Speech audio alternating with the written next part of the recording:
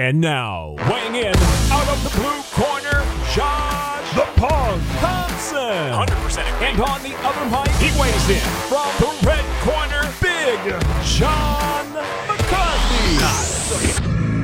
Well, hello and welcome to the Weighing In podcast, where Podcast Dave is still slurping up on Colby Covington. He's been talking about his love for Colby. It's crazy. I don't know how he does it, but my man Josh Thompson has tried to. That's the sounds that we keep on hearing. I don't understand what's happening. What's up, dude? How was California? It was good to see friends, and it was good to be back, but it was not good to be back. I mean, like, you get off the plane, the first thing you see is homeless encampments everywhere. I don't know. Look, amazing, isn't it? It's hard because I grew up there, and I grew up there during the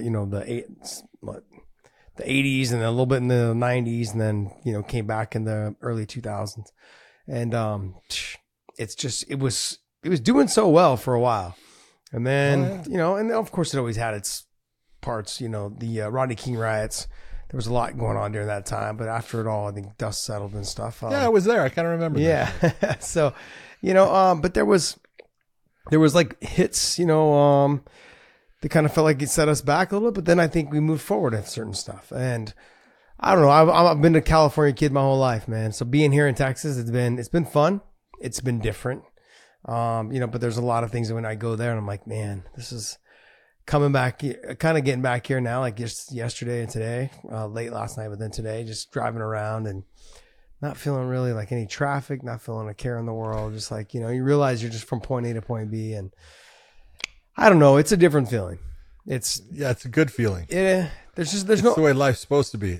Life's not supposed to be a challenge just to get from one end of the town to the other. It's not supposed to be that. Just the stress of it all. Like there's a lot of stress going from one spot to the next. And I caught myself a couple of times, like on the highway there, going like 60 miles an hour instead of, just because there's like, and people are just buzzing by me, and I'm like, oh no, see that, hold it. That's true, because see, you slow down. I slow down when I'm at home. I don't drive that fast. I go to California. It's like, you've got to drive fast. Yeah. And then I just saw they're putting up speeding cameras on the freeways that automatically write you a ticket if you are 11 miles per hour over the speed limit up. Why not one? Because there can be differences in speedometers and things like that.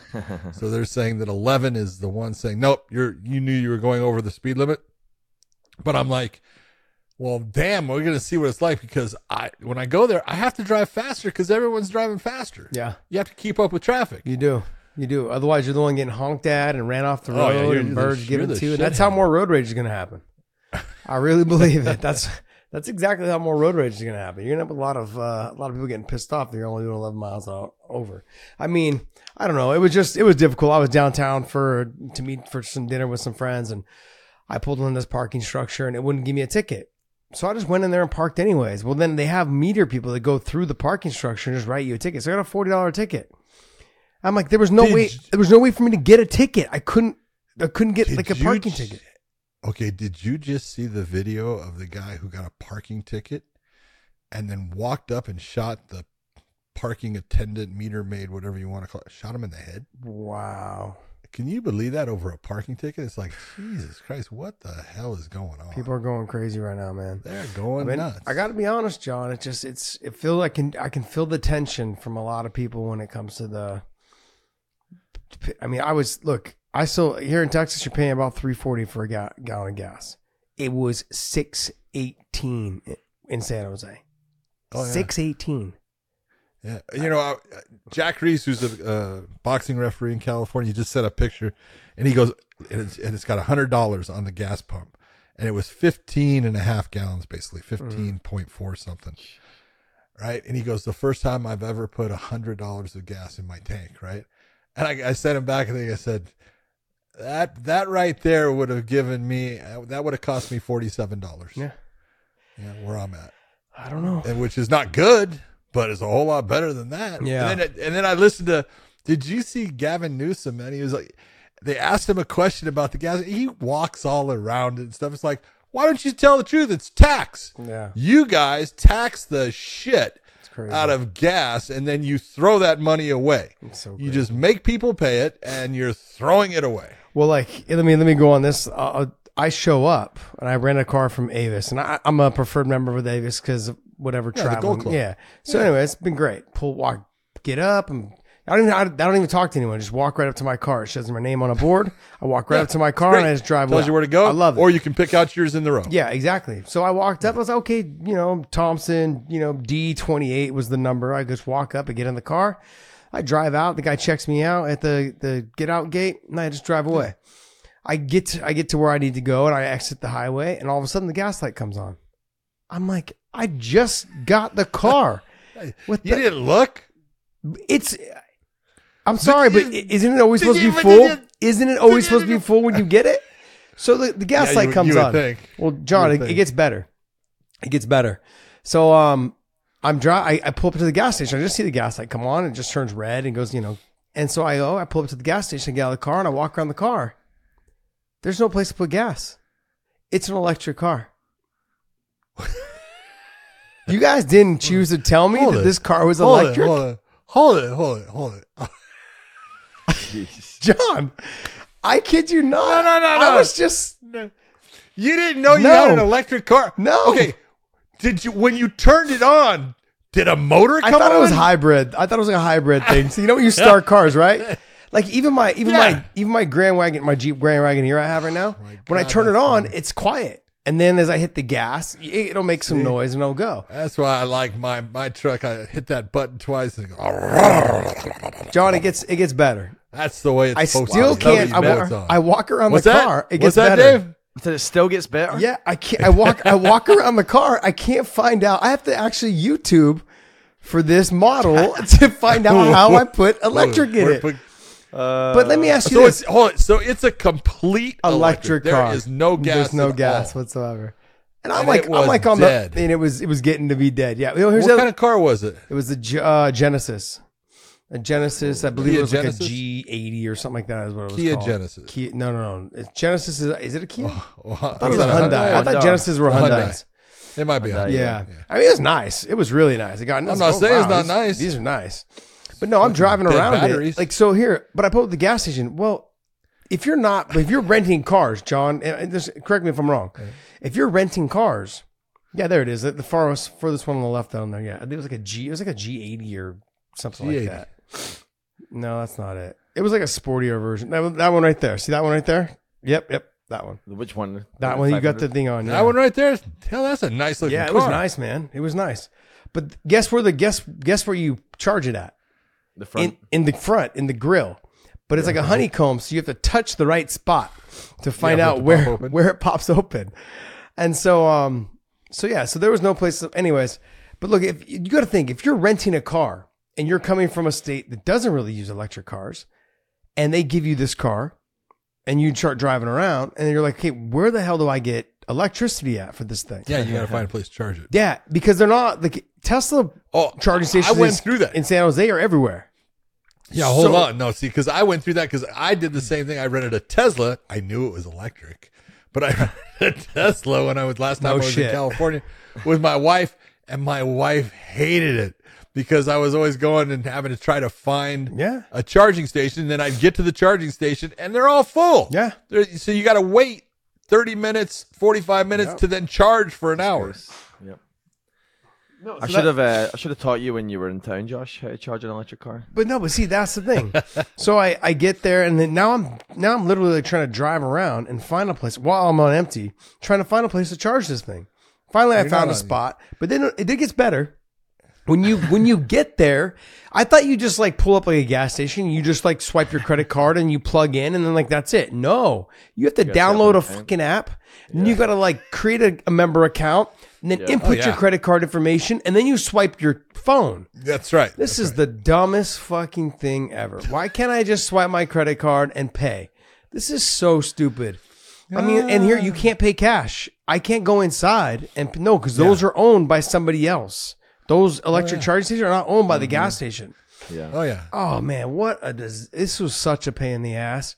And then the one place that I knew where they had it was like a Bank of America. They had the charging station. As I'm driving by, they're in the process of removing those 2 ones to put 2 new ones. Those are the only 2 charging places that I freaking knew of that were not Teslas. I mean, Teslas are everywhere, like at every mall, at every, at everywhere. They've got at least 1 or 2 everywhere. But then at the malls, they've got like a row of them. There's like probably 15 of them. Anyways. Yeah. Yep. I don't know. Yeah, it's real frustrating when you drive up and there's 15 to 30 of them, and every one of them has a car on it. Well, I guess the benefit of it, and maybe Dave, you can speak to this because you have an electric car, is that when you Don't pull tell up, Colby Covington. don't tell Colby Covington. But then it's like you have to wait. Like it only cost like $8, so it was cheaper than, let's say, I put gas in, but I had to sit there for 30 something minutes. That's actually pretty good. I was there. It was only like, it was like 30 some $8. It was like minutes, it charged up $8. pretty Yeah, it was damn fast. $8.95, whatever it was. But yeah, it wasn't bad. $80. 30 minutes will get you. $8. It $8. was like $9. Yeah. And in 30 minutes will get you the first 50% of your. Well, I was, it gave me, I didn't fill it all the way up. It gave me 80%. When it said it got to 80%, because I had Yeah, it only goes to 80%. Oh, does it? Okay, because I was Those wondering. only go to 80%. It got up to 80%, and then it kind of stopped moving. It takes forever after that. Yeah, it was like 81%, and then it went like kind of teetered back to 80%. I'm like, what the hell's going on here? Yeah, it'll have actually charging stations that will tell you that, this one will go to full. No, but most of them go to 80%. Got it. At least you didn't do what I did. I bought my car and then installed an outlet in the garage, and then I went and bought a $500 charger on Amazon. And then one day I opened the trunk of the car, and there was like an extra part underneath that you could open again. And I opened that for the first time, and there was a freaking charger that came with the car. months after the return policy on Amazon, I was so pissed. Man. I love it. That's awesome. Oh So shit! pissed.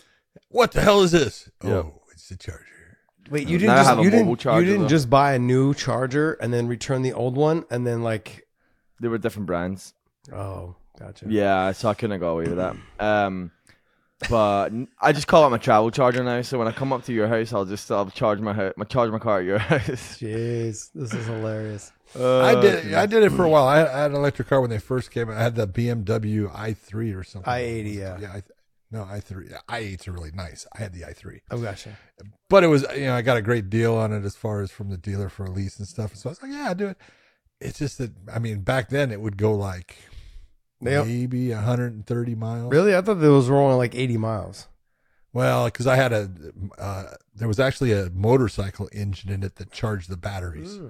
So you could put like a gallon and a half of gas to have that charge the batteries. Interesting. So different. Yeah, that was my experience in California. I got to go back on Wednesday. Yeah, I know you do. That's good. Speaking of gas back tanks, to work. Yeah, I got to go back on Speaking of gas for tanks. weddings. Speaking of gas tanks, you know what? Dave's trying to get us to the fights. Let's go. Yep. Speaking of Everyone's gas like, hey, I didn't really call. Dave wants us to stop talking. Yeah, Okay. about California and gas prices. And If we were electric talking shit. about Colby Covington, it would be okay. Yes, it would be. But all right. No disrespect, Colby. Nah. We'd love to talk about you, but we got other fights until yours comes up. Let's go ahead, John. Let's go. Canelo Alvarez took on Charlo in a fight that was big time as far as what people expected out of it. I'm being honest, I watched it and just wasn't. It was one-sided. Yeah. Let's just be honest. It was a one-sided boxing match. I gave Charlo, I think, 2 rounds, and that was me being nice. Yeah. He got knocked down in the 7th round.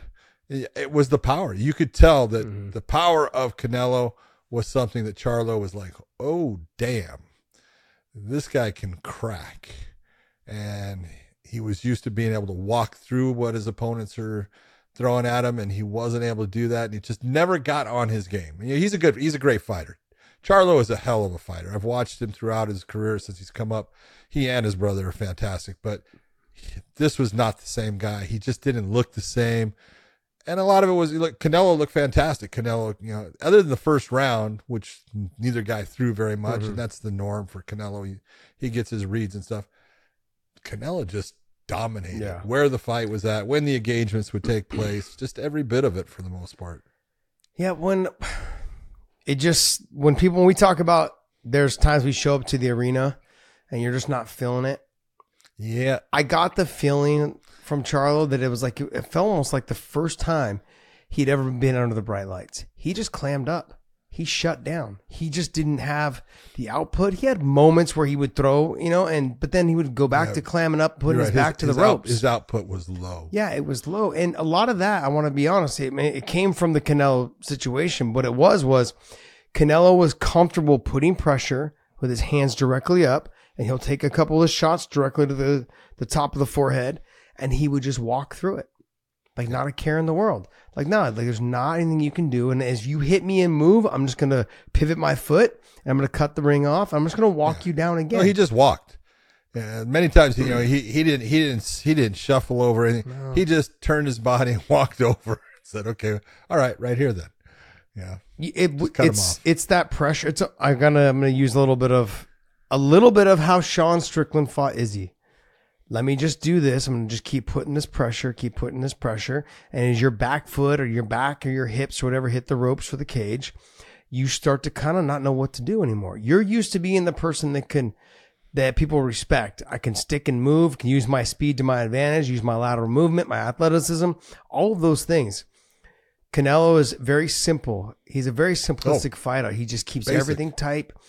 Defense is tight. And once you realize, the harder I throw, the less likely I am to hit him. And it doesn't really have an effect on him when I do hit clean, because I never really hit clean because I'm actually hitting his gloves because he's so defensively sound. There's so many things. The best shot I think Charlo landed was in the 12th round. He hit him with a beautiful left hook, and you just saw it had no effect on Canelo. Yeah. And I was like, ooh. Like, that just summed up how your whole night was going.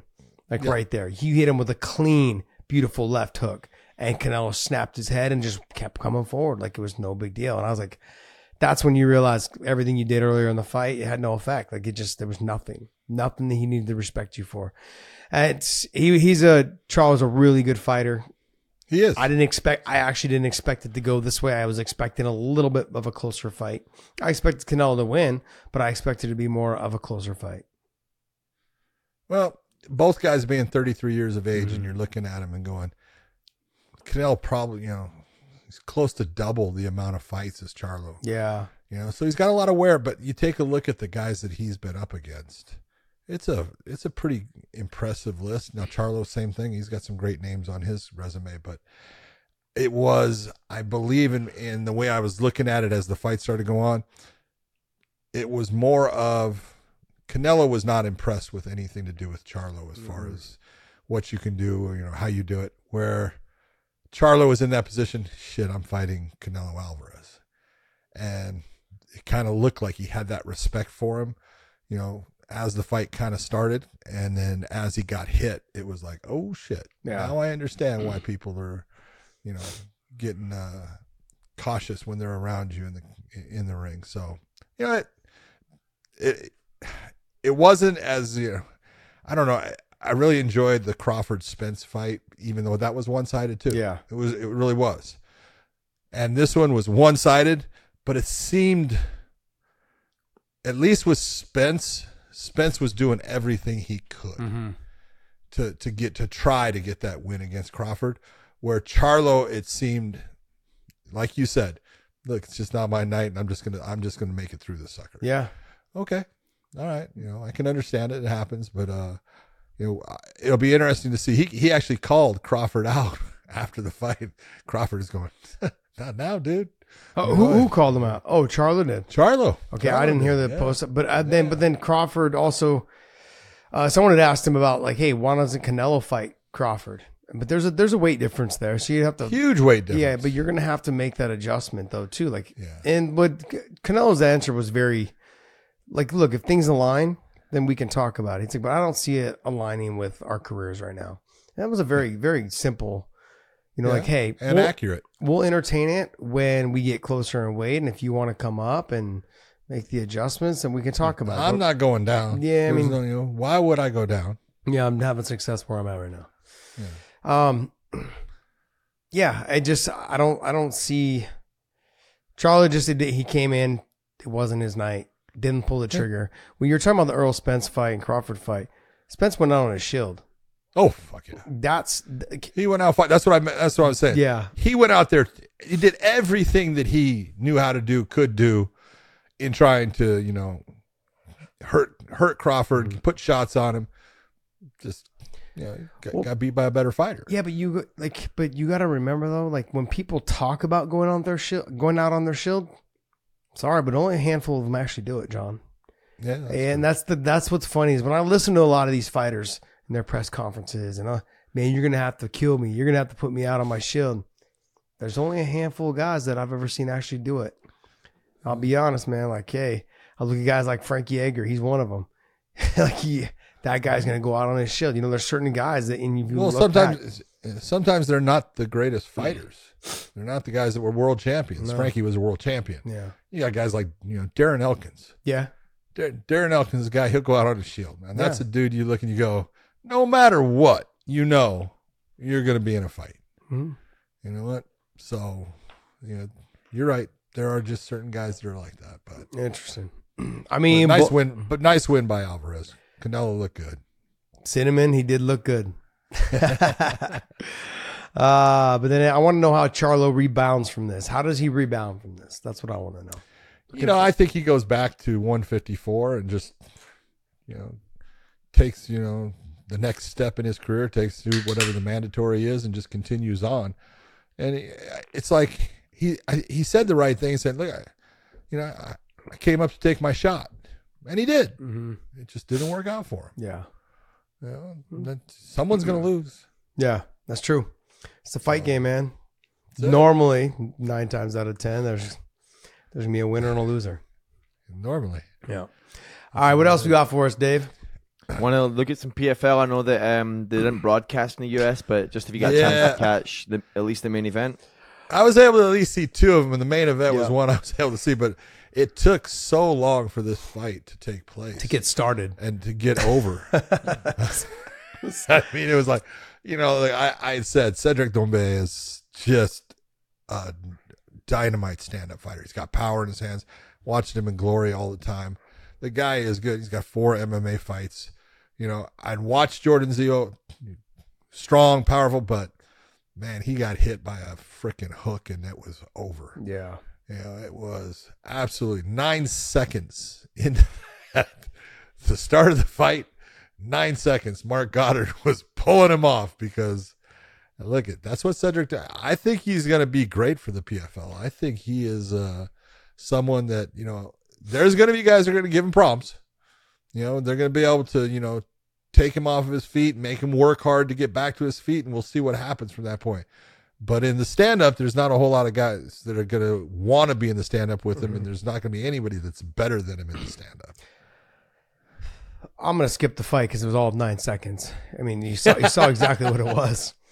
Did the UFC drop the ball? They offered him 20 and 20, and he said, nah, he went to the PFL. Hell yes, they dropped the ball. He made $140,000 in his first fight. That's right. Well, and this is, how many times do we have to say it? Look, the UFC's in their position. They can do that. Mm-hmm. They can sit there and they can offer that low ball and say, oh, hey, come in here and let's see what you can do. And then, if you start doing good, well, then we'll talk about raising your pay. Mm-hmm. Or you can be one of the smaller promotions. PFL is not as big as the UFC. It's like Bellator. But they got to pay more. Yeah. And they do pay more. Yeah. And to say, I love when people say, oh, they don't pay more. It's like, you have no fucking clue. Yeah. I put a tweet out. Why do people talk about shit that they have no fucking clue about? Why? They have to comment on something that it's like, what you just said is absolutely wrong. And any moron that watches the sport would know it. But in this, I'm not talking about the contracts, but the PFL paid this guy what he was happy with. And he went out there and performed the way they want him to perform. So good for both of them. Yeah, I mean, to get the knockout that he got, it was. What I loved is that he's obviously an entertainer. Came out like right before he was getting the crowd going. It was. That's what you're looking for. If someone you're paying a good amount of money to, and he's main eventing your card, and you have high expectations for him, you want him to be what he was when he walked out. That's what you want. He made him a pillow. at the weigh-ins, and he gave it to him, and then he brought a mattress out and the walkout.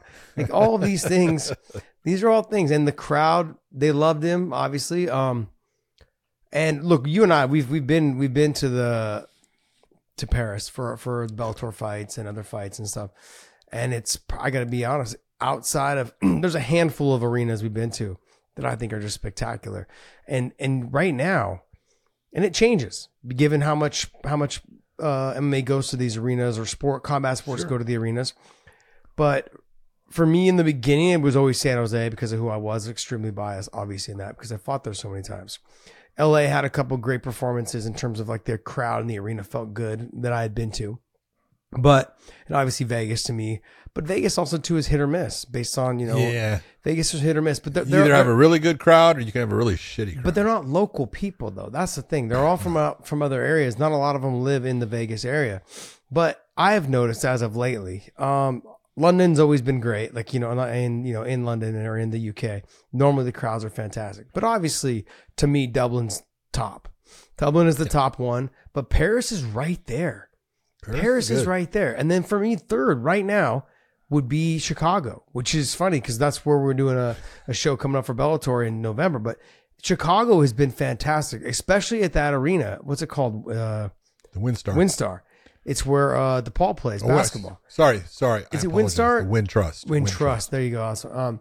But that arena is fantastic, man. And the crowds have been crazy insane there. So, I mean, those are the arena's changed based on, whoever's on the card. I know that. But yeah, I look at it's Dublin right now. London's always in there. But Paris to me has beaten London the last couple of times we've went.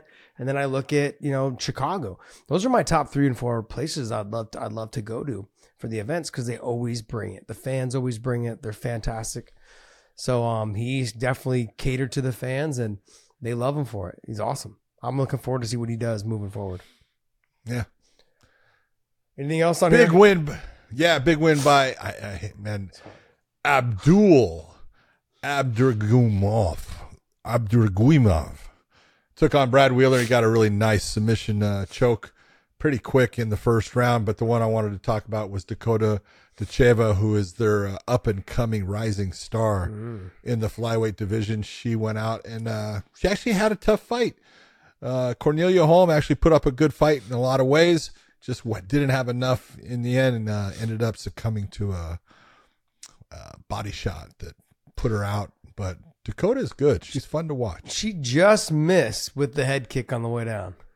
Yes. But that was nice. The way she put the combination together was very impressive. Very impressive.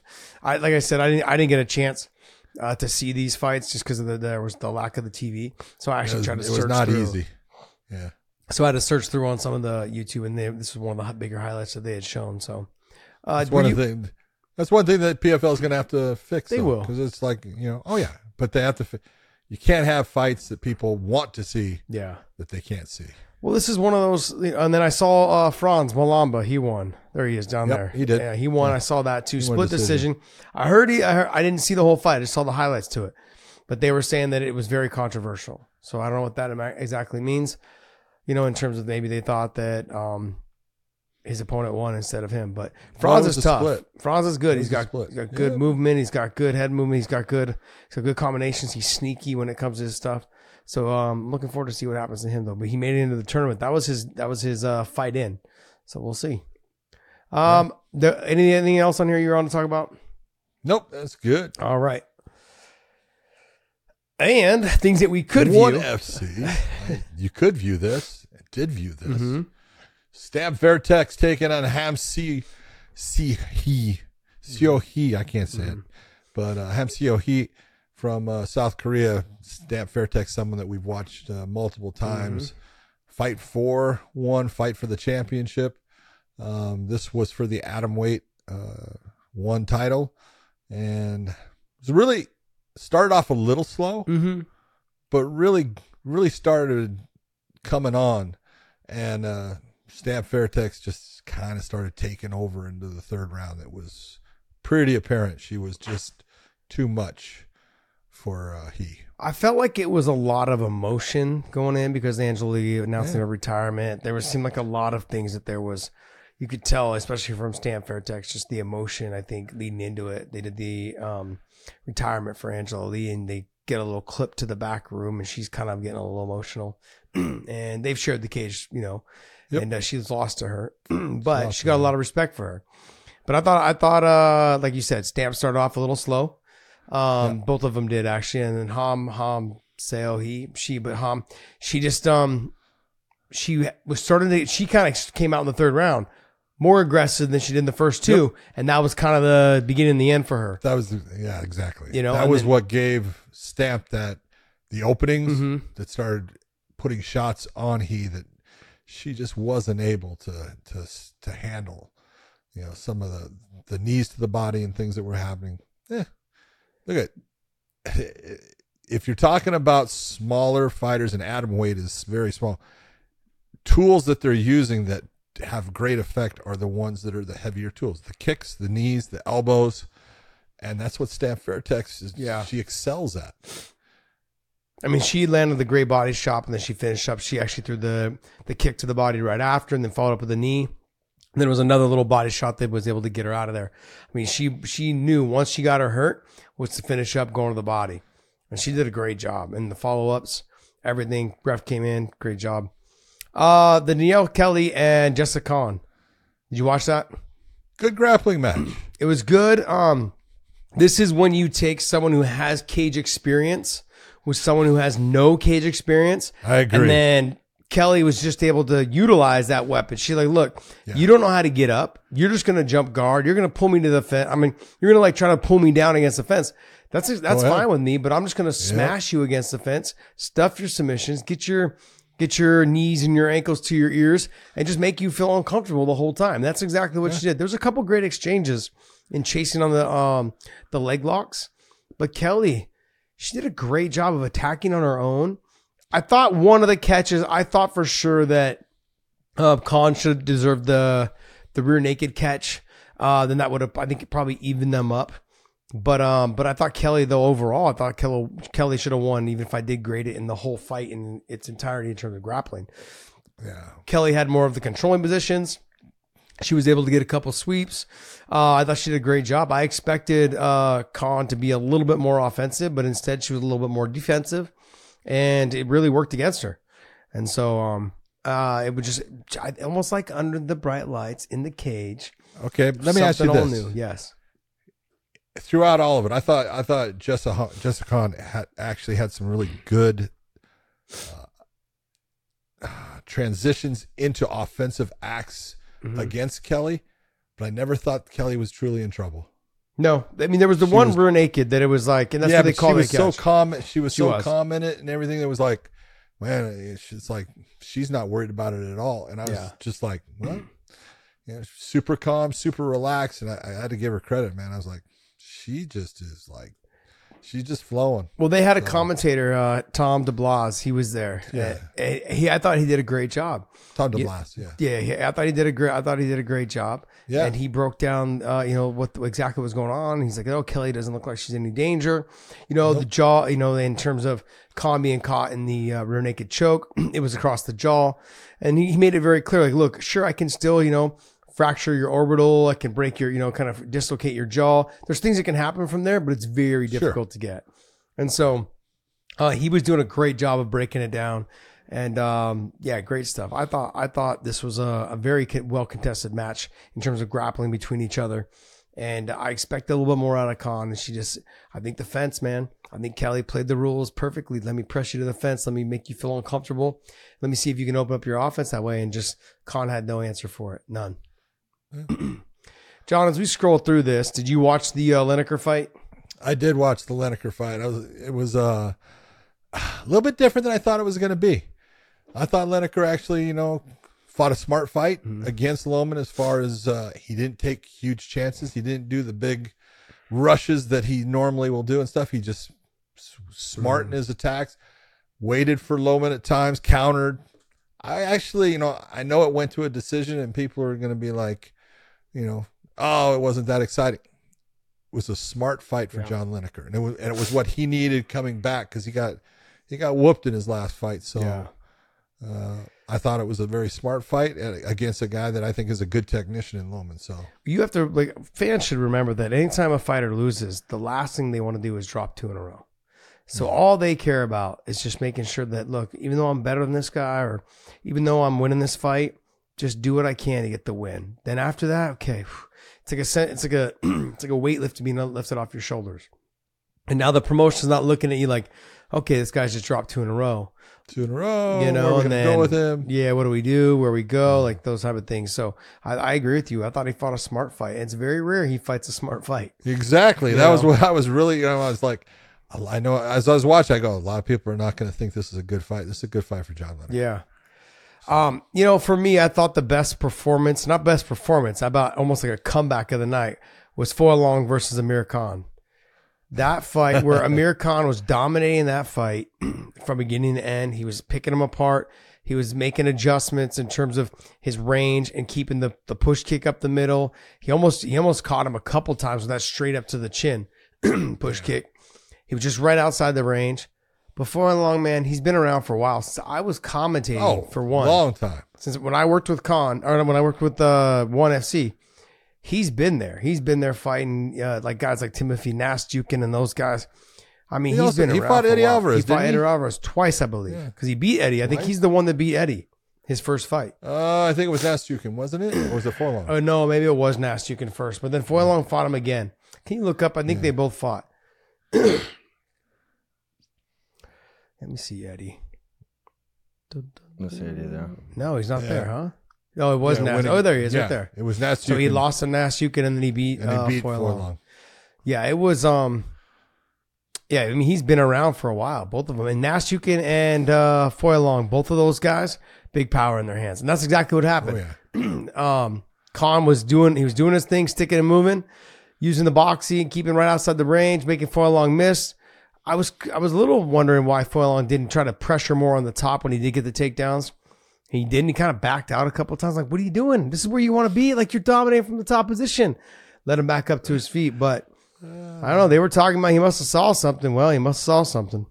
But good for him. I thought it was a comeback. He was down 2 rounds and gets the knockout in the 3rd round. Impressive. Great for him. Good for him. Yeah. Did you watch I don't know how you say this guy's last name, Cyril and then Elliott? I did not see it, no. But I saw it. It was okay. Just a quick knockout, TKO. But the other fight, though, with, how do you say his name? Rambolek and Asia Tenpao. Asia Tenpao, what a fight. Asia Tenpao it was so impressive, John. Just so tight with the kickboxing. Big time elbows, came up, rocked him with some big shots, jumping flying knee, landed right. I saw the ending of that fight. I saw the ending of it. Good heavens. Yeah. Just impressive performance by Asia Tenpao. And he landed the kick as he was going down. Yes. It's like, ooh. So he hit him with the knee, and before he could actually get down, boom, he hit through the kick and went through. It was a very impressive performance. Very impressive. Look, I think. Where are you at with ONE? As far as a promotion? Yes. I really enjoy what they do as far as the variety that they bring. Okay. The biggest problem I see with them is their bulk is in the lighter weight classes. That's where you take a look at the talent that they really have that you go, man, that guy's fun to watch. Is usually in the lighter weight classes that they have.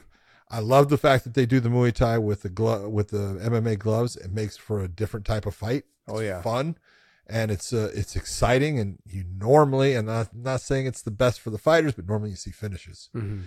So I really enjoy that part of it. I like the grappling that they put on. Yeah, as far as the aspect, but I do think that they need to change some rules in it to make it to where it's forcing the athletes to go for the submissions more than they are at times.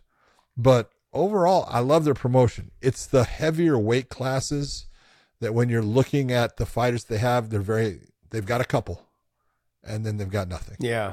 And that's really the problem with them. I think in the Asian market, they're freaking going to continue on and they're going to look great and do good things.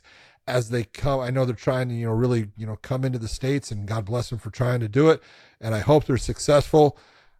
They're going to have a hard time here because of the fact that most of their fighters are of lighter weights. They've got some great ones, but when you get into the heavier weight classes, they just don't have that depth that's going to help them here compared to being in Asia. Well, Americans like watching the heavyweights. I know. That's what I'm saying. I like what they're doing. I like how they bring all the action in terms of all different parts of the martial arts. The Muay Thai, with the elbows and knees, with the Muay Thai or with the MMA gloves. I think it makes it a lot better that way because those shots that can sneak through, now it makes the fight more effective. The jiu-jitsu, it depends. If I watch the Rulatilla brothers, I can't ask for a better. I can't ask for a better grappling style match because they just attack unless you have De Ritter who's going against them that is just defensive. Yeah. I mean, you'll occasionally get those. You've got to have, in my opinion, you got to have it to where if you get someone that is just completely defensive, as far as you can't take me down, I'm going to make sure that you can't take me down. This is where people will say that grappling is boring. Grappling is not boring unless someone tries to make it boring. Yeah. And so you've got to have a rule that makes them say, okay, I can't just do this. I have to be offensive. That's the only thing I would change for him. And I would come up with something that forced the competitor into being offensive after a certain amount of time or something. Got it. That's true. Like you have 20 seconds or 20 something to start mounting that offensive, opening your guard. Or we're going to take points. Yeah. Or whatever it is. I don't know, but they've got something, man. I feel like they do have something. They've got to find a way to get it to the next level. Signing more bigger guys. It's awful hard right now. It is. But that goes for every promotion, John. It's not just one. I mean, look at the heavyweight division in the UFC. There's what? 5, maybe 6? They're the top guys. And then the rest of them, it just kind of drops off. Significantly, it drops off. And I'm not trying to knock the guys that are below that, but like where are we at in the heavyweight division, buddy? Come on, Dave. Yeah, it's right there. Oh, there it is. Okay. So you've got Cyril Gahn, you got Pavlovich, you got Stipe. We won't know until we'll see exactly how he looks after he fights John. Curtis Blades, Volkov, Spivak, but I look at the Spivak and the Volkov area. That's kind of where it drops off. You might even say it drops off at the Curtis Blades area. Now I've got hopes for some younger guys. Where's Almeida, number 9? Jelton, he's 9. Yeah, I got hopes for him. But then you get to like Derek Lewis, Tybura, Rosenstruck, Romanov. I mean, I've got it's like you have hopes for some of the guys, but then I really just Almeida is kind of the only one in that past that number 5 that I really think like, okay, this is a guy I could see maybe they hang their future on a little bit. It's hard, and the Bellator's no different. You've got your top 3 or 4. Yeah. The PFL's got they've got it's a handful. The heavyweight division is to me not that many. It's just not a lot of heavyweights. It's tough. I've said it. They're probably all out there playing football. They are. They're playing football and basketball, and that's if you're smart. Making quadruple. That's probably the right thing to do. Exactly. Making quadruple the money on the practice squad, by the way. Oh, man. All right. What else you got for us, Dave? Before we move on, though, you want you guys join us over there at onlyfans.com/weighing-in, onlyfans.com/weighing-in. Join us over there. We want to thank you guys so much for supporting us, not only on YouTube and not only on all of our audio platforms. Hit the subscribe button on our audio platforms as well. But also, thank you guys for supporting us on the OnlyFans. We've got about 500, maybe a little bit more than 500 subscribers over there. I want to thank you guys so much. I still haven't dropped the Ireland pictures. I haven't done it yet. You promised. I know, man. I just been trying. I would want to say I want to stop traveling, but I've got some kid sports stuff coming up, and it's going to be a lot. It's going to be a lot, man. So, alrighty. But hey, join us over there at onlyfans.com/weighing-in. Oh, some fight announcements, Dave. There were some that we just didn't talk about last week because we knew there was no big fights this week coming up, so we decided we were going to save some of them. Well, this is one of them. Sean Brady versus Kelvin Gastelum. John?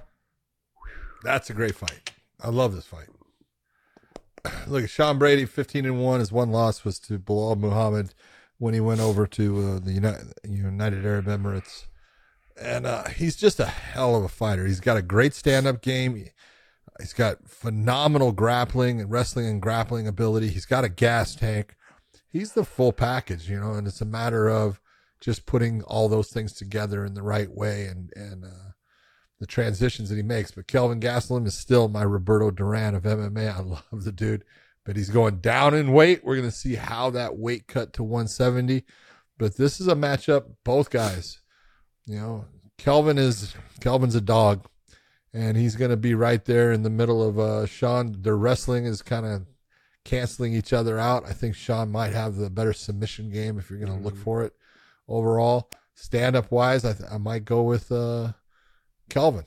Yeah. It's close, but this is a great matchup. Yeah, I look at it the same way you do. I think the speed's going to be a little bit of a factor though for Sean. Is that I think Kelvin Gastelum is going to have a little bit faster hands. I think that's what's going to happen with Kelvin Gastelum. He'll have the faster hands. He's got the better stand up a little bit, not by much, but he has the better stand up. Whereas Kelvin's also, he's not afraid to give one or take one to give one. Nope. Where Sean's going to be he'll be looking to strike, but to get the fight to the ground. Because I do have him having quite the advantage on the ground when it comes to jiu-jitsu and a little bit of that wrestling. But will he get after it quickly? Will he have a fast enough double leg or single leg to get himself in there on the takedowns and get Kelvin Gastelum down? The other thing is that, how old is Kelvin Gastelum? Dave, can you look that up for me? 33, 35, 36. No. Yeah. That old, huh? But if there's one thing, if you're going to be talking 31, John. Holy 31. Shit. I thought My 30. God, I apologize, 32, 33. Jeez. I apologize. Well, the one thing you got to take a look, if Dave now scrolls, look at the list of fighters that Kelvin Gastelum has fought. Yeah. I mean, just a shitload. Yeah. Of top guys. He's got big wins against, guys that were champions and stuff. And he's fought everybody. Yeah. Vitor Belfort down there, Chris Weidman, Bisbing, Jacare, Izzy, Darren Till, Hermanson, Whitaker, Cannonier. If he goes down, go down. There you go. Johnny Hendricks. Oh, T. Wood. Nate Marquardt, Tyrone Woodley. Yeah. I mean, he's fought everybody, dude. Rick Story. I haven't heard that name for a while. Rick Story was Uriah tough, Hall. too. Yeah, he was tough. He came to AK and trained a little bit there. Yeah. Yeah. Nate Marquardt. Man, he's got some work, man. Uriah Hall.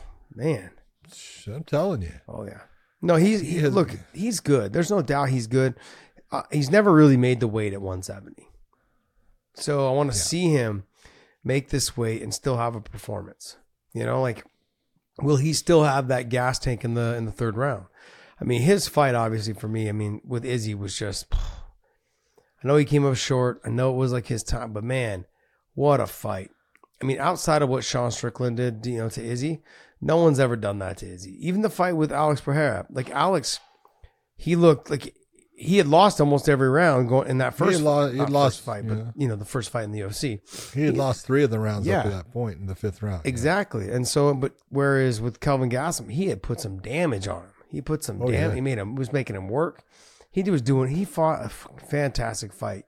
And this is going to be an interesting fight because it's going to come down to, normally when guys go from 185 to 170, the speed discrepancy is a problem. But I think Kelvin's going to be a little bit of the faster fighter in this fight.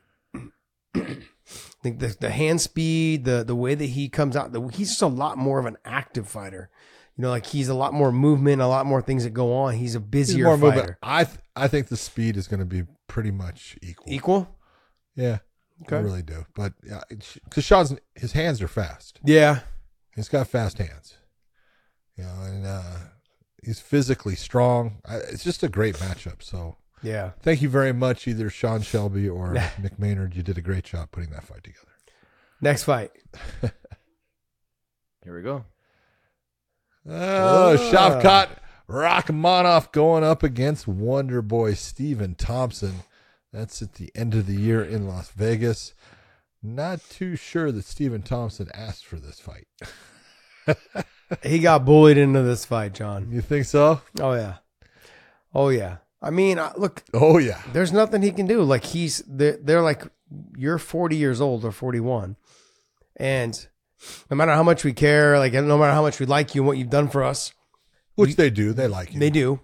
I mean, like they just Except don't. for They don't him want to not- give him. They're not not going to fighting give. his last fight. Yeah, I'm surprised they didn't give him the Kamaru Usman fight. Kamaru wanted it. He wanted it. It just did. I'm surprised. But then again, we're going to see exactly. This is going to be like this fight. I think Shavkat is going to be able to muscle him around, but find ways to get into that clinch and get this fight to the ground. I know on the feet that Shavkat's got I think he's got power. He's slick on the feet also, but I think he's gonna fight a smart fight. He's gonna try to take this fight to the ground, and he'll do it in mixing it up. He won't do it like he's not just gonna go out there and just wrestle right away. I think he's gonna stand a little bit. He's gonna try to figure out the range and how Thompson moves. But can he get the fight? Will he keep it on the feet after he feels comfortable? I don't know. We're gonna find out. Not a lot of people can stand in front of Stephen Thompson and feel comfortable. This is true. But I look at it. Stephen Thompson is his stand-up. If you're going to look at the two of them, Shavkat's a much more standard, basic style. Obviously, we all know what Stephen Thompson does, but it'll be Stephen's going to have to limit his offensive output in the attacks that he makes based upon he knows how good Shavkat is as far as his body locks and taking people down from there. So Stephen's got to be careful with how he attacks and his in and out movement. But good matchup still. And it's one of those you take a look. It's obviously, that the UFC is looking and saying, well, this is a good name for Shavkat if he beats Stephen Thompson. And if Stephen Thompson, beats Shavkat, well, then maybe we will start, looking at giving you Kamaru Usman and then one title shot past that if it comes. So who knows? yeah, we'll see. I mean, but if Shavkat wins this fight, where do you think this puts him? Can you pull up the rankings for us, buddy? Look, this puts him right in line. He's right there with Bilal Muhammad and all of them because he's 17-0. How many? I want to say this will make him 6-0, 5-0, or 6-0 in the UFC. He's doing everything he's supposed to do. He's taking all the fights that they're giving him, and he's finishing his opponents. Do you know what? That's a big difference maker too. I'm wondering why they gave him Stephen Thompson. They didn't go right to Bilal Muhammad. I don't know. Why did they just say hey, Bilal, this is your fight. No matter Could be that Bilal didn't want it. That might be. I'm not saying he did turn it down. I'm just saying could be that he didn't want it. I wouldn't mind seeing Kamaru Usman and Bilal Muhammad either. That's a fight that. But you know would what's funny? Dana said Bilal's got to fight. So he has to fight. Dana said they said, well, Bilal is the only guy. He's like, nope, Bilal's got to fight. He said that in one of his more recent press conferences. So I don't know who it is. No one's buzzing about it, but okay, we're gonna find out. I mean, it would make sense if it was Kamaru Usman. Boy, it would. It would make sense. It would make It's the right sense. fight. Yep. So we can have our clear cut. Since you have Colby going against Leon, Yeah. Kamaru and Bilal would definitely make sense. Mm-hmm. I mean, the one out there right now is just left. I don't understand why Hamzat's still there. Please, guys. Just remove it. When he's fighting at middleweight. Have you seen him, John? He looks huge. Huge. He's gonna be a middleweight. He's growing still. He's a young man, and he's still gonna be growing and stuff. Making welterweight is too hard on him. It's something that he's not gonna be able to do anymore. Stay with middleweight. He's got the fight with Paulo Costa, and then there's so many fights that he could have in the middleweight division. Just depends on what they want to do with him. I'm not gonna lie though. I was kind of looking forward to the Shavkat Chimaev fight. I'm not gonna lie. I was kind of like probably about a year ago. I was like, man, if they ever make that fight, it should be a great fight. That's why I think I like the Chimaev versus Bo Nickel fight. Will you give Bo some time, please? No, so Bo's good. Did you ever watch Bo against Gordon Ryan in I saw it. Grappling that they did? I saw it. Okay, if he can just do that with Gordon Ryan, I'm not worried about Bo Nickel. But as far as getting hurt, Bo Nickel's just fine. No, I understand. And he's getting better all the time. But I'm saying though, on the feet against Chimaev, he doesn't. That's where I think Chimaev right now is better. You're right. Yeah. Yeah, on the I feet. agree. Absolutely. So that's where my concern is. Like if he But I can't get think the Bo Nickel takedown. out wrestles him, and Chimaev usually makes his bones and gets his wins based upon his ability to out wrestle somebody. Yeah. But I think his ability to out wrestle Bo Nickel would just be a sprawl and brawl, try to keep his back off the fence and then let the shots go. Okay. You know, so I think I would like to see Bo with 1 or 2 more fights before we start talking Chimaev. You're always wanting 1 or 2 more. One or fights. two. I'm just trying to play it 1 or safe 2 for the fighters, Just man. give me 1 more fight. Come Just on. let him have 1 more. Yeah. All right. What else you got for us? All right, we got Fig versus Font, December 2nd as well. This is crazy to me. Why? Oh, sorry. Never mind. I don't know why. I was thinking. They look identical, by the way, in this picture. They look very similar. I thought it was the same guy for 1 second. I was like, wait, where's who? The same guy's fighting himself. No, they look. I'm being honest. I think this is a very difficult fight for Davison Figueiredo. Rob Font and his style Rob is good on the feet. He proved in his last fight. Look, he's a lot better on the ground than we gave him credit for, and anyone was really talking about. He's tough as hell. We know that. Mm-hmm. And we've seen where Davison has problems as the fights go on in the rounds, where Font, he doesn't, he may take shots, he may take damage, but he's got a gas tank. Yeah.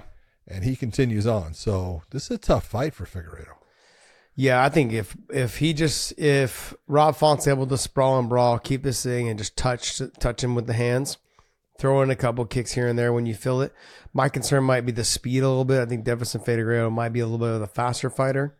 But Rob stays tight with the boxing. He doesn't really get himself out of position, and he's just got to keep it simple. Stick the jab at his chest or at chin level. Don't try to stick it at the face. Stick it right at that chest level.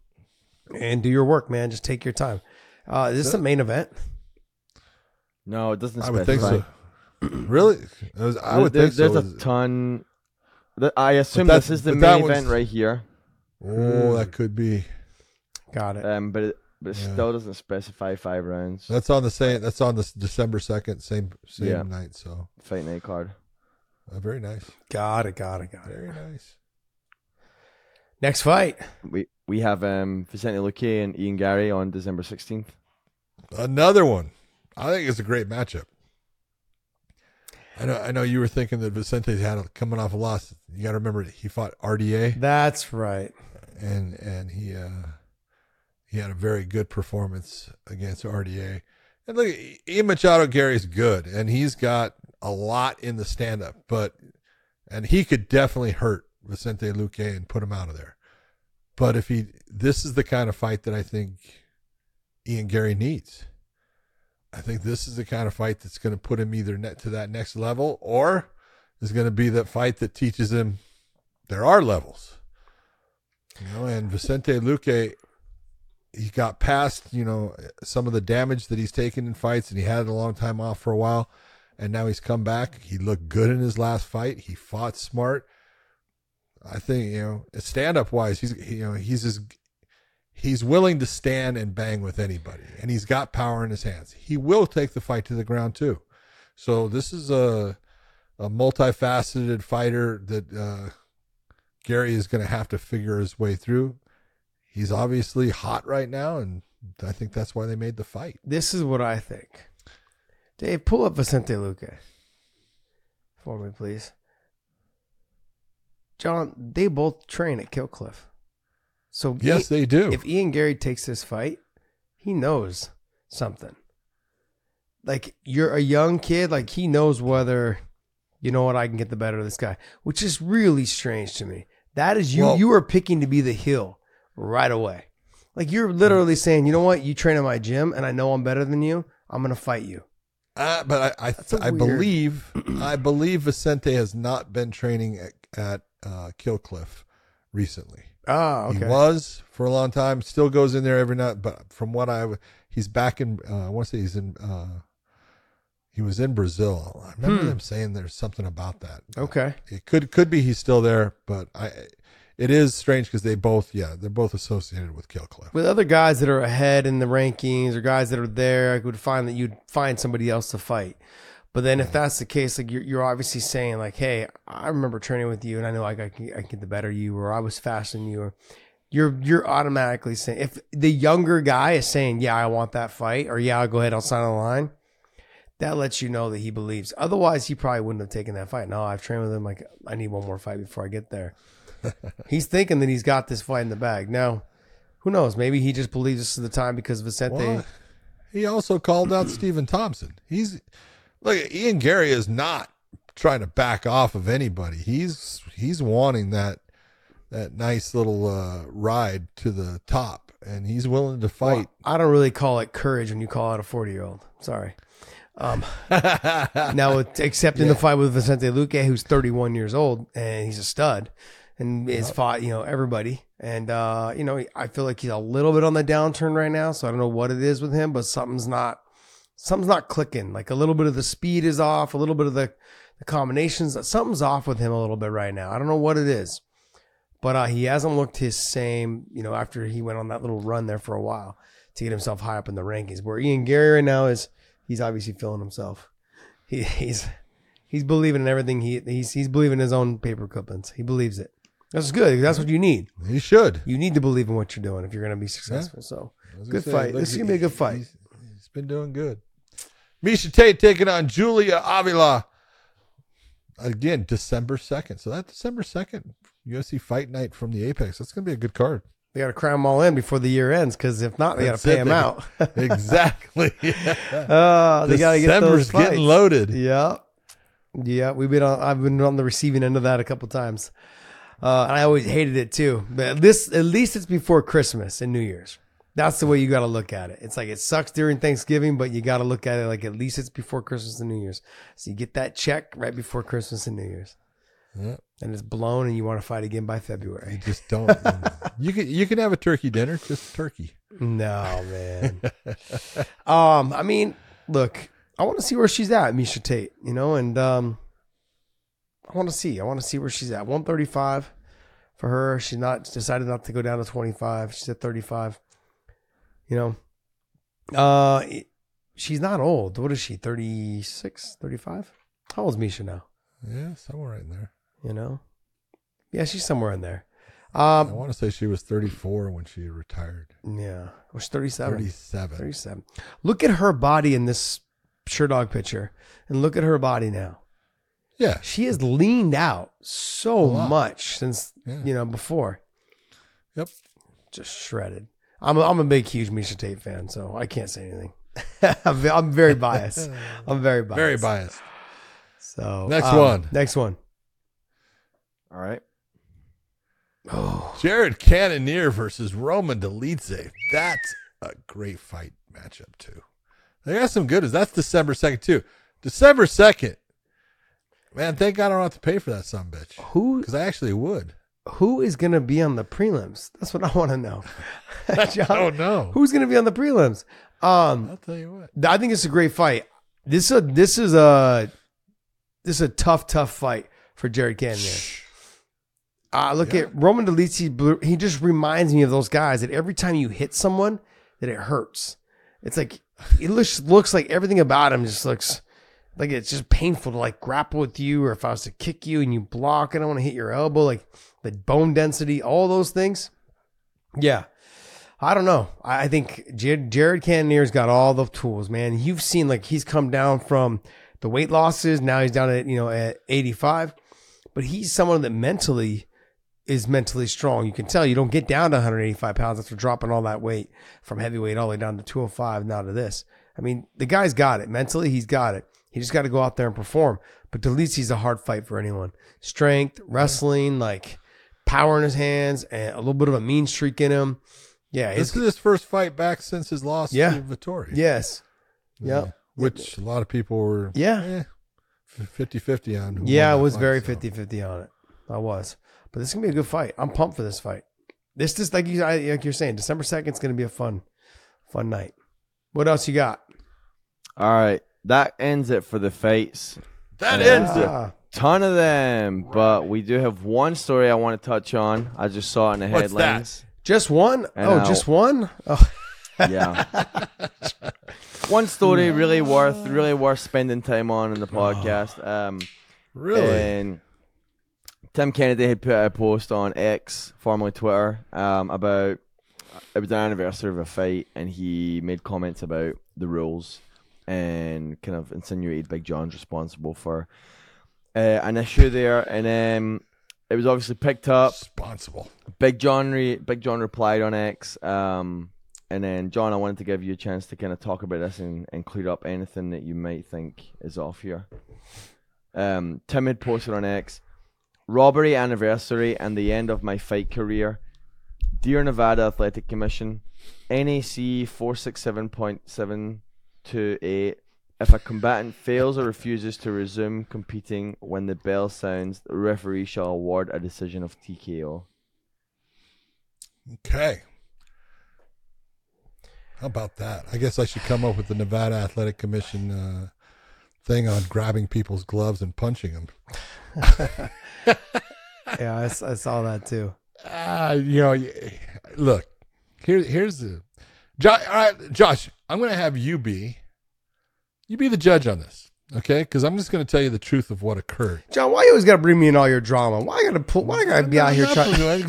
Okay, Dave, podcast Dave. No, I can't let Tim. And I love Tim Kennedy, man. I like him a lot. I love Tim, but I can't let Tim Kennedy bully my boy around, man. We're not doing this.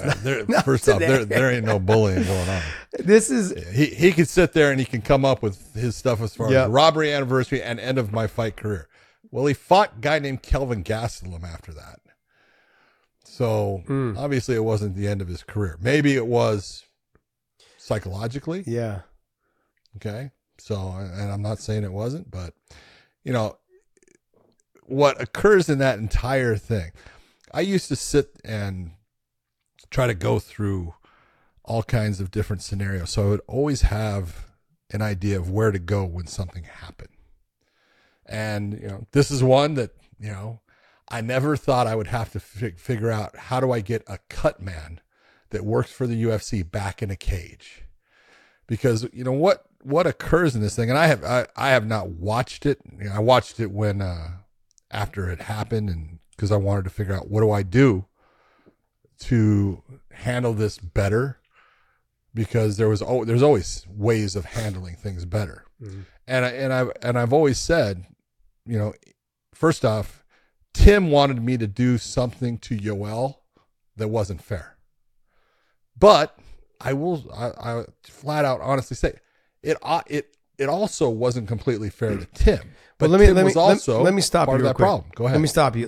We have to start this thing from the beginning, because a lot of these fans, the people that are listening to our show, they have no idea what you're talking about. This is how old we are. We're dating ourselves right now, John. Okay. I don't even remember what UFC it was as far as the number. You'd have to look it up, Dave, to find out. But I want to say it was in September, though. I think I do remember that. So Tim Kennedy's fighting Yoel Romero. That's the situation. Yeah. Okay. And then I will be honest. Tim had, in the back, he talked to me about, hey, he's been known to have problems holding himself, as far as, he kind of, shat himself against Derek Brunson. And it was called the Dookie Gate and stuff like that. He says, man, I don't want to be fighting someone like. I said, don't worry about that. If that occurs, this is what's going to happen. I'm telling you right now. And I went through it with him, right? Well, the fight happens in the second round, right near the end of it. Tim, and I don't see it, grabs a hold of Yoel's, it would have been Yoel's right hand. And Tim starts throwing his right hand. And he actually hurts Yoel. And Yoel goes back into the cage. And he cuts him over the left eye. And when he cuts him, he's going after him, but the bell sounds, 10 I hear the 10-second clacker. And finally the bell sounds, and I stop it. And Tim, thinks he's the winner of the fight. And I said, nope, it's the end of the round. Go back to your corner. And he's almost a little bit, like, oh, what the fuck, And it's like, you hurt him, but you didn't hurt him that bad. It's not for me to be stopping the fight. So he goes back to his corner. I actually go back and I have a doctor come in and look at Yoel while I go to Tim's corner to check on Tim, just to look at him and make sure he's good. I go back, I talk to the ringside physician, he's fine. No problem at all, let him go. And when I walk over to Yoel, I see that the UFC cut man, who has now left the cage, has taken Vaseline on that cut, and he's put a giant fucking glob and then smeared it going back to his ear. And I'm looking at and I'm thinking of both of them. Yoel is a guy who's a wrestler, but he likes to stand up. But Tim is a good grappler. Oh yeah, Tim's a damn good grappler. And I really, where I first figured out how good a grappler Tim Kennedy was when he fought Trevor Prangley. Yeah. He dominated Yeah. Trevor Prangley on the ground. I was like, God damn, he's good. And so the first thing that I thought about is I can't put Yoel back out with that Vaseline because it could have an effect on if Tim decides, this fight goes to the ground and he's trying to hold on to him. Now he's slipping out. You had the whole BJ Penn and George St. Pierre thing. So the Nevada State Athletic Commission inspector, Charlie Anzalone, I tell, get that cut man in here and get that wiped off because I don't want to touch Yoel's eye. If I touch the eye and I break the eye back open, I've altered the fight. So I don't want to be the one touching the cut. And so Charlie Anzalone tells Yoel, stay seated. He goes to get the cut man. And at about this time, Tim is now saying something, and he comes over. So now I'm walking Tim back saying, get yourself back to your corner. I'm not starting the fight till you're back in your corner. And then I walk back and Charlie Anzalone has brought in, not the cut man, he's brought in the corner man for Yoel Romero. So there was a mistake right there. Okay. Now, was it my mistake? No, but I got to deal with it. So this guy's, first off, he's a Spanish speaker. He doesn't understand a fucking word I'm saying. And he's trying to figure out what they want. And I tell Charlie, get him the fuck out of here. Right. And I haven't gotten the cut man to come back in. Now, the problem is the cut man is hired by the UFC. He's not hired by Yoel. And the cut man that was with Tim, being, I think, Stitch at the time, he's not hired by Tim. So when the cut man doesn't come back in, or because the cut man put too much crap all over Yoel's face, that's not on Yoel's corner. Mm-hmm. That guy is independent of his corner. And so he's the one that's caused me the problem. He's the one that is, and this all goes down to, time and experience. That cut man at the time, he's a good guy, but at the time he hadn't been doing cuts for very long, and he has a pretty big fight, and he has now a stressful situation where he's got about a 2-inch long cut. So it's a good one, and he's trying to close it, and he's trying to hurry, and he hasn't learned all the little things that he can do at this point to, be really good at it. And so he makes a mistake. Now I've got to try to get them up and out, and the whole thing takes about a minute and a half. It's 1:28 for that round, for me to start the round. Now, most rounds in the UFC, when you're talking about, pay-per-view shows or anything like that, based upon, Anik or Goldberg at the time, doing their reads and stuff, most of them start somewhere between 113 and 116. It's a little bit more than a minute. Yeah. Because you're waiting for someone to signal you to be able to start it. I've had people on Twitter say, when the bell sounds, the bell sounds. The bell doesn't sound, you dipshits. We don't have a bell. It really is the ref going, you ready? You ready? Okay, that's fine. It. That's it, right? And so it's like, there's no bell to start it. I didn't stop it off a bell. So finally I get, I tell you all, get up. Now I should have done, looking back, and one of the things I figured, I should have made sure that I didn't allow Yoel to stay on that stool. Yeah. Because it just looked bad, because then you have Rogan, saying his stuff, because he doesn't know everything that's going on. He doesn't realize it's the cut man. Yeah. And so, I finally get him up. It's 1:28 by the time I get him going. And then Tim gets rocked and he gets hurt and he loses the fight. And so that's the fight that he's talking about. And if you're going to say, could I have done something better? Yeah, I should have had Yoel stand up earlier. It doesn't matter what, normally the stool and all that is Out. the Nevada Athletic Commission guy. Either he'll assign it to a trainer or he'll actually bring the stool in, put it down, grab it out. He's the one responsible for your mouthpiece. He's going to say, you have your mouthpiece in, all that stuff. Right. I should have taken, and I should have just said, no, I'm going to do it. I'll take over. But I was trying, we're a team. You kind of, let them do their job. You do your job. And so, Tim's upset about that fight. Okay. But how do I find, or how do I deduct points, or how do I DQ Yoel Romero when he didn't do anything wrong? It wasn't him. He was fine to go, according to the doctor, 30 seconds after the round ended. Mm-hmm. Okay. So it's not like he was loopy, and it wasn't his corner that created the problem. There was people now saying, oh yeah, I remember they dropped ice. There was no ice dropped. Okay. There wasn't ice. It was the UFC's cut man was the one that created the issue that was what made the fight delay. And how do I find or, DQ or eliminate points from one guy when that's not his corner? I couldn't do it. And trust me, I wanted to do something. I just looked and said, I can't. And now I go back and I look and I say, is that completely fair to Tim? No, it's not. But it's the same as it wasn't completely fair that Tim hooked the glove of Yoel, and I didn't do anything about that, but it's so fast in the moment of time that, okay, you're going to have to fight your way through it. It is just what it is. And if you want to put blame. I don't give a shit. It doesn't bother me. You know where you have to go, for me, where I go with this as a fighter, from my perspective on this whole situation. Of course, with Tim, I'm thinking to myself, this guy's getting more time to recover. Sure. But all those things doesn't, to me, it doesn't really matter. As a fighter, this is what happens. He was on cloud 9 that he had rocked him right before the end of the round. And as soon as the round didn't start when it was supposed to sound, then everything went out the door. It didn't matter what Tim was doing. Tim's emotions, Tim's ebbed flow of his emotions, like, I've got him hurt. He's going to be done. I'm going to get out there. I'm going to finish this fight.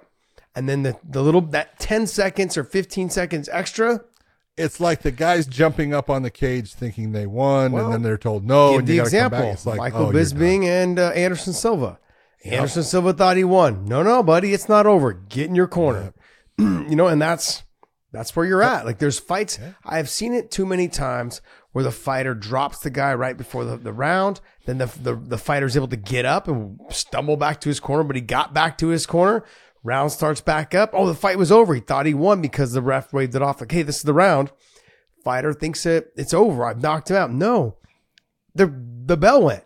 This is it. Yep. You go back to your corner. He goes, Daniel Weichel versus Patricio Pitbull the first time. Yes. Yep. Thinking you win the fight, and then come back in the second round or third round or whatever round it is in the next round, and your emotions got the better of you. Yeah. And I've seen it too many times. Well, you've seen it, I'm sure, more than I have.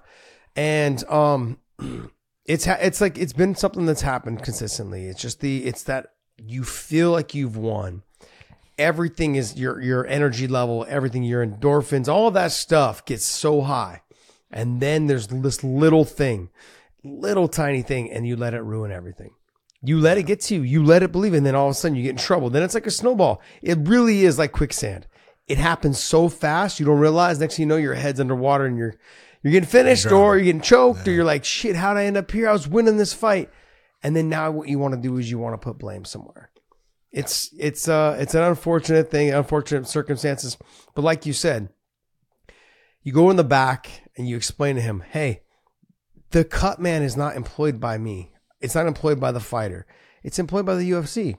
And whatever he did, I have to fix it. You cannot have a big thing of Vaseline from your face all the way to the back of your neck. I just can't do it. Or to the back of your ear. I have to get it wiped off. And it's a shitty situation to be in. I mean, I would imagine for a ref, and I'm not deciding with you on it just because it's where you and I are here talking about it. In the end, I actually was the one that wiped that Vaseline off, and I opened up his cut, and I was like, shit. Yeah. but you can't have. That's the thing. Like, otherwise it would have taken another 30 seconds. Yes. I couldn't get the cut man back in. And it was funny because after the whole thing, at the end of the fight, And Mark Ratner, who is, the vice president of regulatory affairs for the UFC. And he comes to me and he says, Johnny, he says, why did we not take points from Yoel with it when his corner did that? And I said, Mark, that wasn't his corner. That was your fucking cut man. He goes, my cut man? And I go, yeah, I want you to think about it. This is what occurred. And he goes, shit, I'm sorry.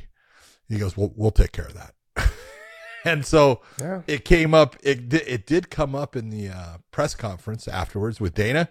And Dana, he basically says, yeah, he says, that was an unfortunate situation. He goes, but I've been told it's kind of like something that we need to fix and work out.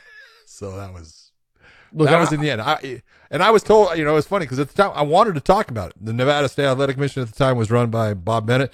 He said, I don't want you, don't talk to the media about this, just let it go. He says, you did the right thing. You got it going as quick as we could. He goes, that's something that we're going to have to figure out how to deal with since it's their, the promotion's cut man, not the fighters. Well, Mark Ratner was the commission, right, for Las Vegas for the longest time, right? And then he started working for the UFC. Yeah, 14 years. Yeah. Yeah. I mean, he obviously knows. He knows the rules and what, but knows. Like from the outside looking in though, if he's going like, what the fuck's going on? What do you think the fighter's going through at that moment? I totally understand how at the moment Tim was like, I'm getting fucked. Yeah. And like I said, in some way I agree. I look and I say in the end it wasn't fair for him, but there was nothing that I could do to make it fair for him. Yeah. But here's nothing was there within my power. But you brought up a good point earlier. Like he said the end of his career, then he went and fought Kelvin Gastelum and he lost that fight. What it is though, is that you work so hard to get to a goal and a peak. It's not obviously not on you. Is that then once you lost that one fight, he's at a stage in his career, in his life. Like I've been there, and I'm just realizing after I lost the Benson fight, you really kind of like, all right, well, I'm at my age, at whatever age I was at 37 at the time. And they're like, you're not getting a title shot now. Look at where Stephen Thompson is right now. Let me give you the guy who's 17-0. That's what they're looking to do.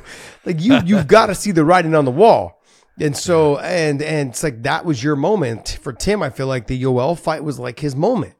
It was not to go backwards. It was to go forward and one step closer, maybe even next, and so, it becomes your attitude, your confidence, all of that stuff is not what it was before you walked into that fight. And it changes everything. It does. And, it's a shitty situation to be in, but hey, this is the fight game, man. This is the fight game. It is. So, all right. Well, hey, we're going to leave you guys on that. Go to weighingInmerch.com, weighingInmerch.com. Pick up some of our apparel there. It is becoming, I was just in California, and because it has been so hot here in Texas, I got there and it was like mid 70s and I was freezing. I was like, freezing. That's so cold. I was like, man, let me get the jacket, let me get the hoodie, scarf, all this other stuff. No, it was not quite that bad. But go to weighingInmerch.com, pick up some of our apparel over there. And John, go ahead, buddy, take us away. Hey, for everyone out there, thank you for listening. I hope you enjoy what we had to say as far as like the Canelo fight and all the variety of stuff going on without the UFC. No big fights, but next week it'll be there. And Tim Kennedy, I'll send you a hoodie. Yes. Maybe that'll make you feel better. Hey, everyone else out there, take care.